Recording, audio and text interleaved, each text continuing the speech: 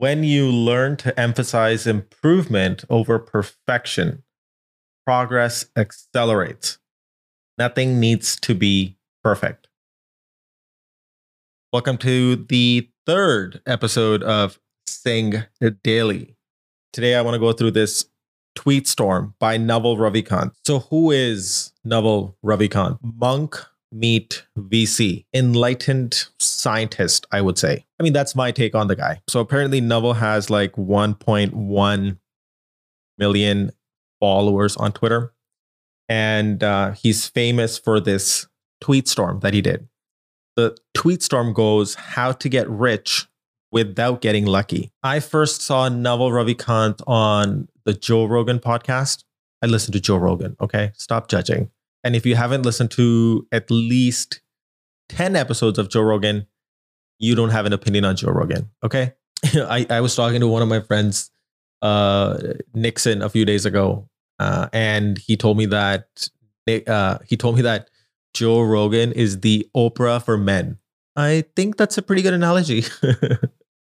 Okay, so here we go. The Naval Ravikant tweet storm that made him super famous. Actually, I don't know if that made him super famous or the tweet is super famous, but bear with me. Okay, the first thread is seek wealth, not money or status. Wealth is having assets that earn while you sleep. Money is how we transfer time and wealth. Status is your place in the social hierarchy. Now, wow, that's very loaded. There's a lot going on here. Now, I think growing up in a middle class family in India and then moving to North America, living in now downtown Toronto, having a decent job, feel like the relationship I've had with money and seeing how my parents were, typical Asian parents who were very frugal, scrappy, but still made sure that they provided for me and my sister. The one thing I'm really impressed by is that how my dad was so calculated in terms of how he saved, spent his money. In fact, I've never seen him go shopping. Like, can you believe it? I've never in my life seen him go shop for clothes. There's a clear distinction between being rich and wealthy. What's that stat? Which is if you make over $40,000 a year USD, you're like in the top 1%. The distinction between being rich and wealthy is that wealth creation is that you're not working for the money anymore. Either you've got investments and they're generating money, or you have real estate or whatever that asset is, it's generating the money and you are not actively engaged. So I think that relationship that I've had, and I'm sure a lot of you might have with money and how you see money and how you see your time and how you value your time. I think this tweet storm is really helpful in changing some of those perspectives and looking at money as a tool to be leveraged. Understand that ethical wealth creation is possible. If you secretly despise wealth, it will elude you. Ignore people playing status games. They gain status by attacking people, playing wealth creation games. This is so funny because the idea of that, do you hate the rich or love the poor? Easy to attack someone who might have more money than you, because if you're making, let's say, more than $30,000 or $40,000 a year, you're in the top 1%. Firstly, doing anything is so hard. And when you start a company, you don't see money for a long time. And the really big startups that you see, they didn't get to positive cash flow for like a decade. And then finally, when they start making money, of course, they that leverage because of now digital and internet, they've skyrocketed, but the founders invested decades before they saw any returns. So I think the whole idea of like tax the rich is like such a complicated and nuanced subject. Even I don't fully understand it 100%. I'm not the subject matter expert. My perspective is based on the fact that, for anybody to start their own company, to make it profitable over a long period of time is very hard. And for someone who has never ever run a company, been physically and emotionally pushed to their peak, should not get up and make wild statements or recommendations. I think that just demonstrates like zero level of empathy. So ignore people playing status games. They gain status by attacking people playing wealth creation games. Consciously, you might want to become rich and wealthy, but in your subconscious brain, and this goes to like these books I'm reading with Bruce Lipton and Joe Dispenza, which talk about epigenetics and perception, which is that you could desire being rich and wealthy, but your behaviors don't reflect that. You're not going to get rich renting out your time. You must own equity, a piece of business to gain your financial freedom. You will get rich by giving society what it wants, but does not know how to get at scale. I think Naval Ravikant is like big on like leveraging either money or technology, because he has this idea that, you know, that with technology, you have all these algorithms that you can leverage to help people at scale. And by helping a lot of people, you can generate a lot of money. Pick an industry where you can play long-term games and long-term people. I really like this perspective, which is that think long-term, think in decades, think in building relationships with people around you. The world is really small, because when you pick an industry and you look at the top people in that field, it becomes smaller and smaller and smaller. So if you do shady shit, it's going to come back real fast. Be a good person. The internet has massively broadened the possible space of careers. Most people haven't figured this out yet. Play iterated games. All the returns in life, whether in wealth, relationships, or knowledge, come from compound interest. Compound interest is so powerful, not only in how you can grow interest on your savings if invested properly, but also in relationships, in your skills, because something that you do every day for 15 minutes over a year is going to be hundreds of hours. Pick business partners with high intelligence, energy, and above all, integrity.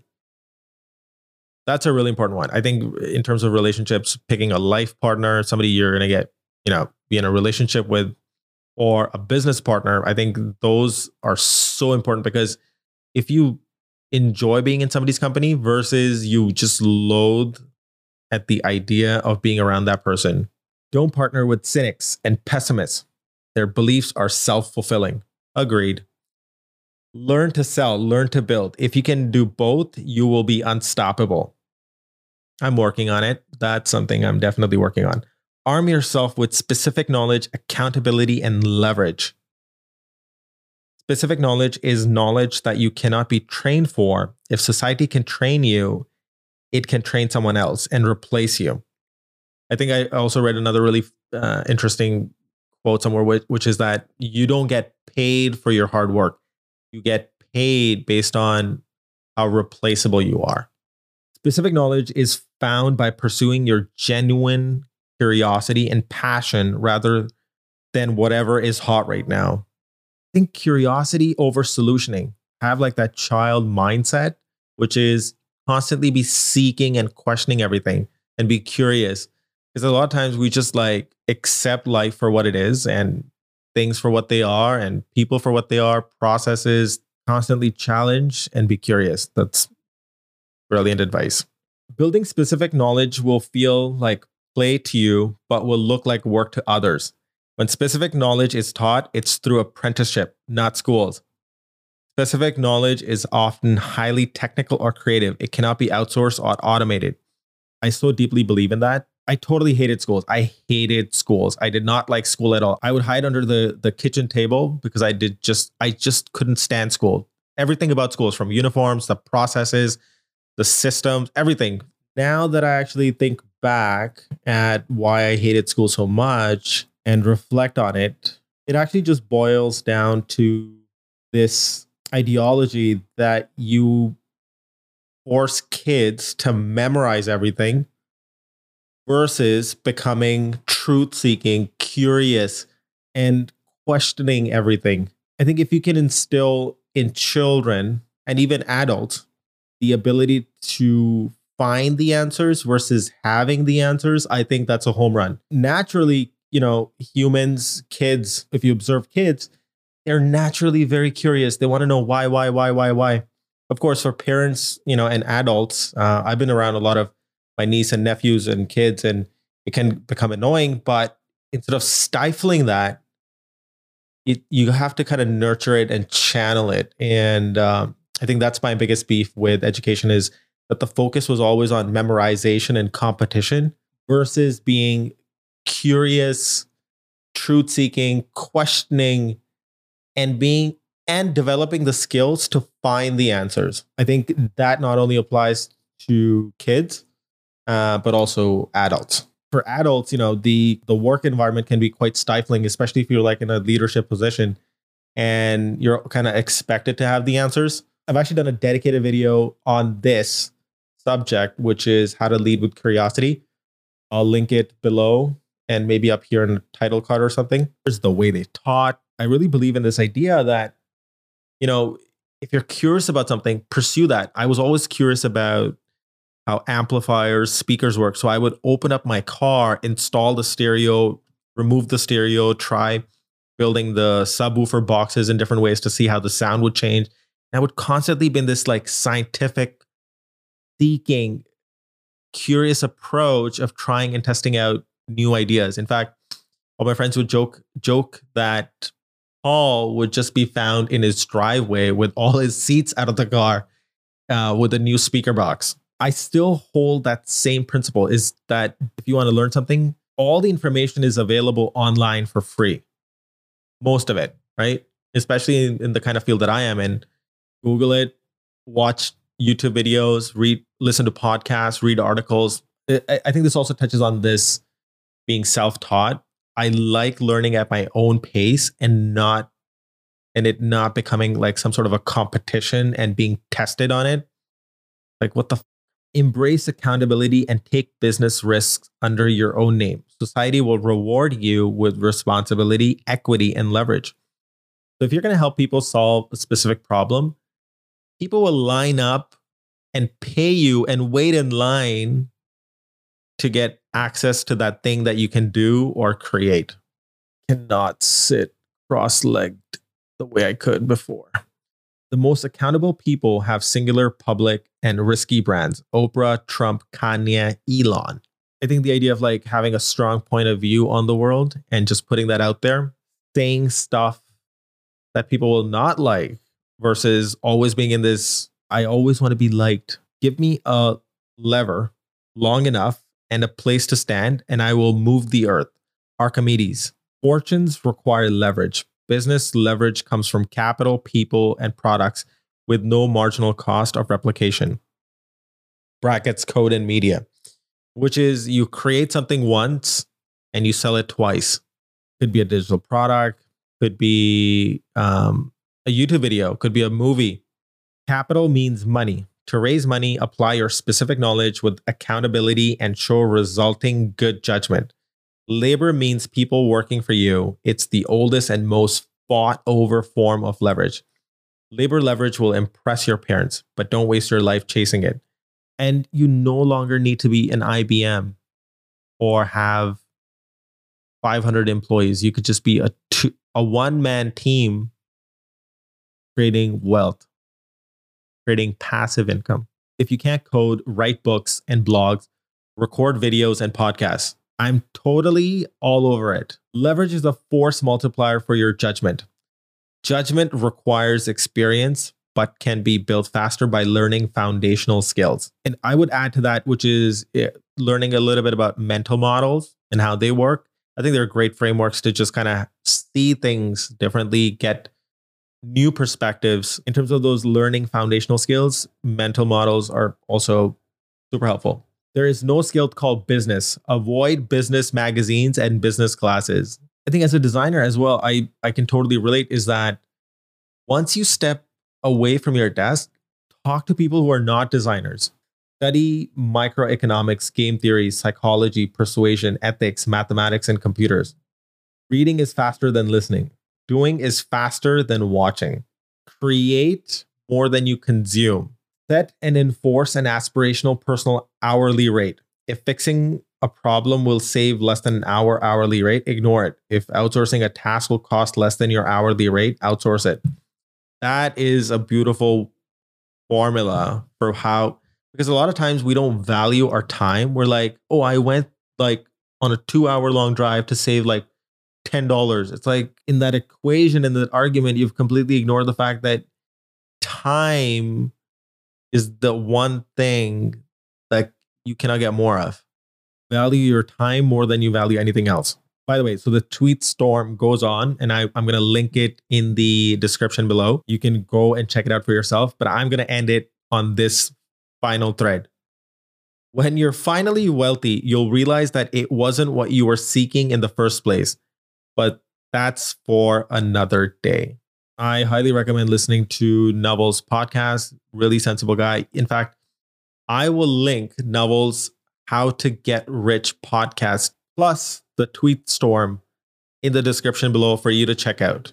I feel like my relationship with money has always been like, when I have it, I spend all of it. And when I don't have it, I am able to live in this frugal state.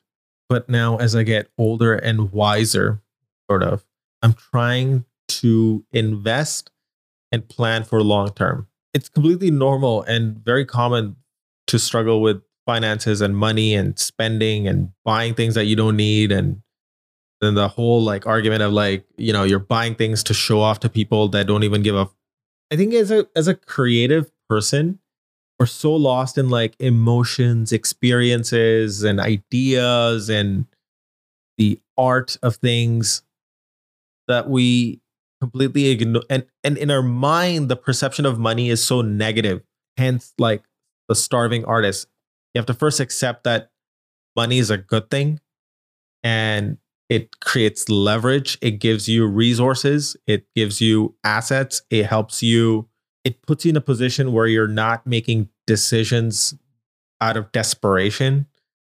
And by the way, in desperation, you can neither get a client or find a partner.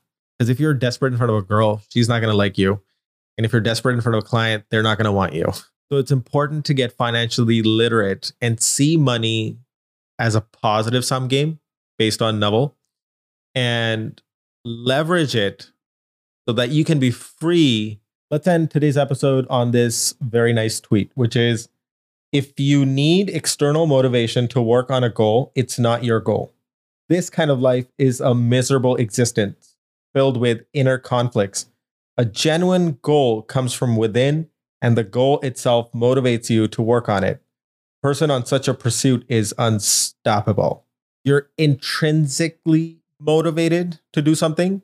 You don't need external validation, something that genuinely excites your curiosity and you're interested in it because it's something that you want to do for yourself.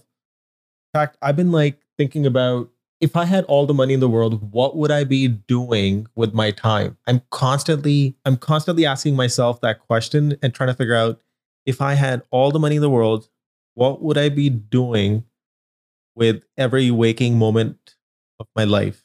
Things that are really clear are like, okay, I would want to be bike riding, running from things. No, I'm just kidding. I would want to be, running for fitness. I would want to be doing, strength training and being like at the peak physical version of myself. That's one thing I would definitely be doing. And basically that would mean I would spend 3 hours a day just doing this stuff, which seems like a lot, but it's not.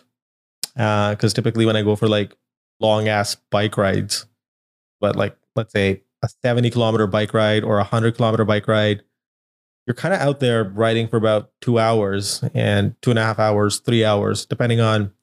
I love making these videos and just talking into the camera and just shooting the shit. So that's another thing that I really enjoy doing. I like the work that I do right now, which is amazing, which is great because I feel pretty lucky that I'm able to do what I would naturally be doing, but get paid to do it. Not everybody's privileged or lucky to find that. A lot of people struggle and go their whole life without ever experiencing that. Another thing I was reading a couple of days ago was that this idea of like, pursue your passion is like a completely Western concept. I don't know how much truth there is to that, but I was reading about it and I was like, oh, really? Because a lot of times I think about like, the generation before us, they just like worked one job for 40 years, 30 years, and they were satisfied. They were content with their work, their salary, even like this idea of like individuality, you need your own place. That's for the next episode. Tune in tomorrow and we'll talk about individuality, living in a family versus living alone. Sat Sri Akal, namaste, hello, bye. I'll see you in the next episode.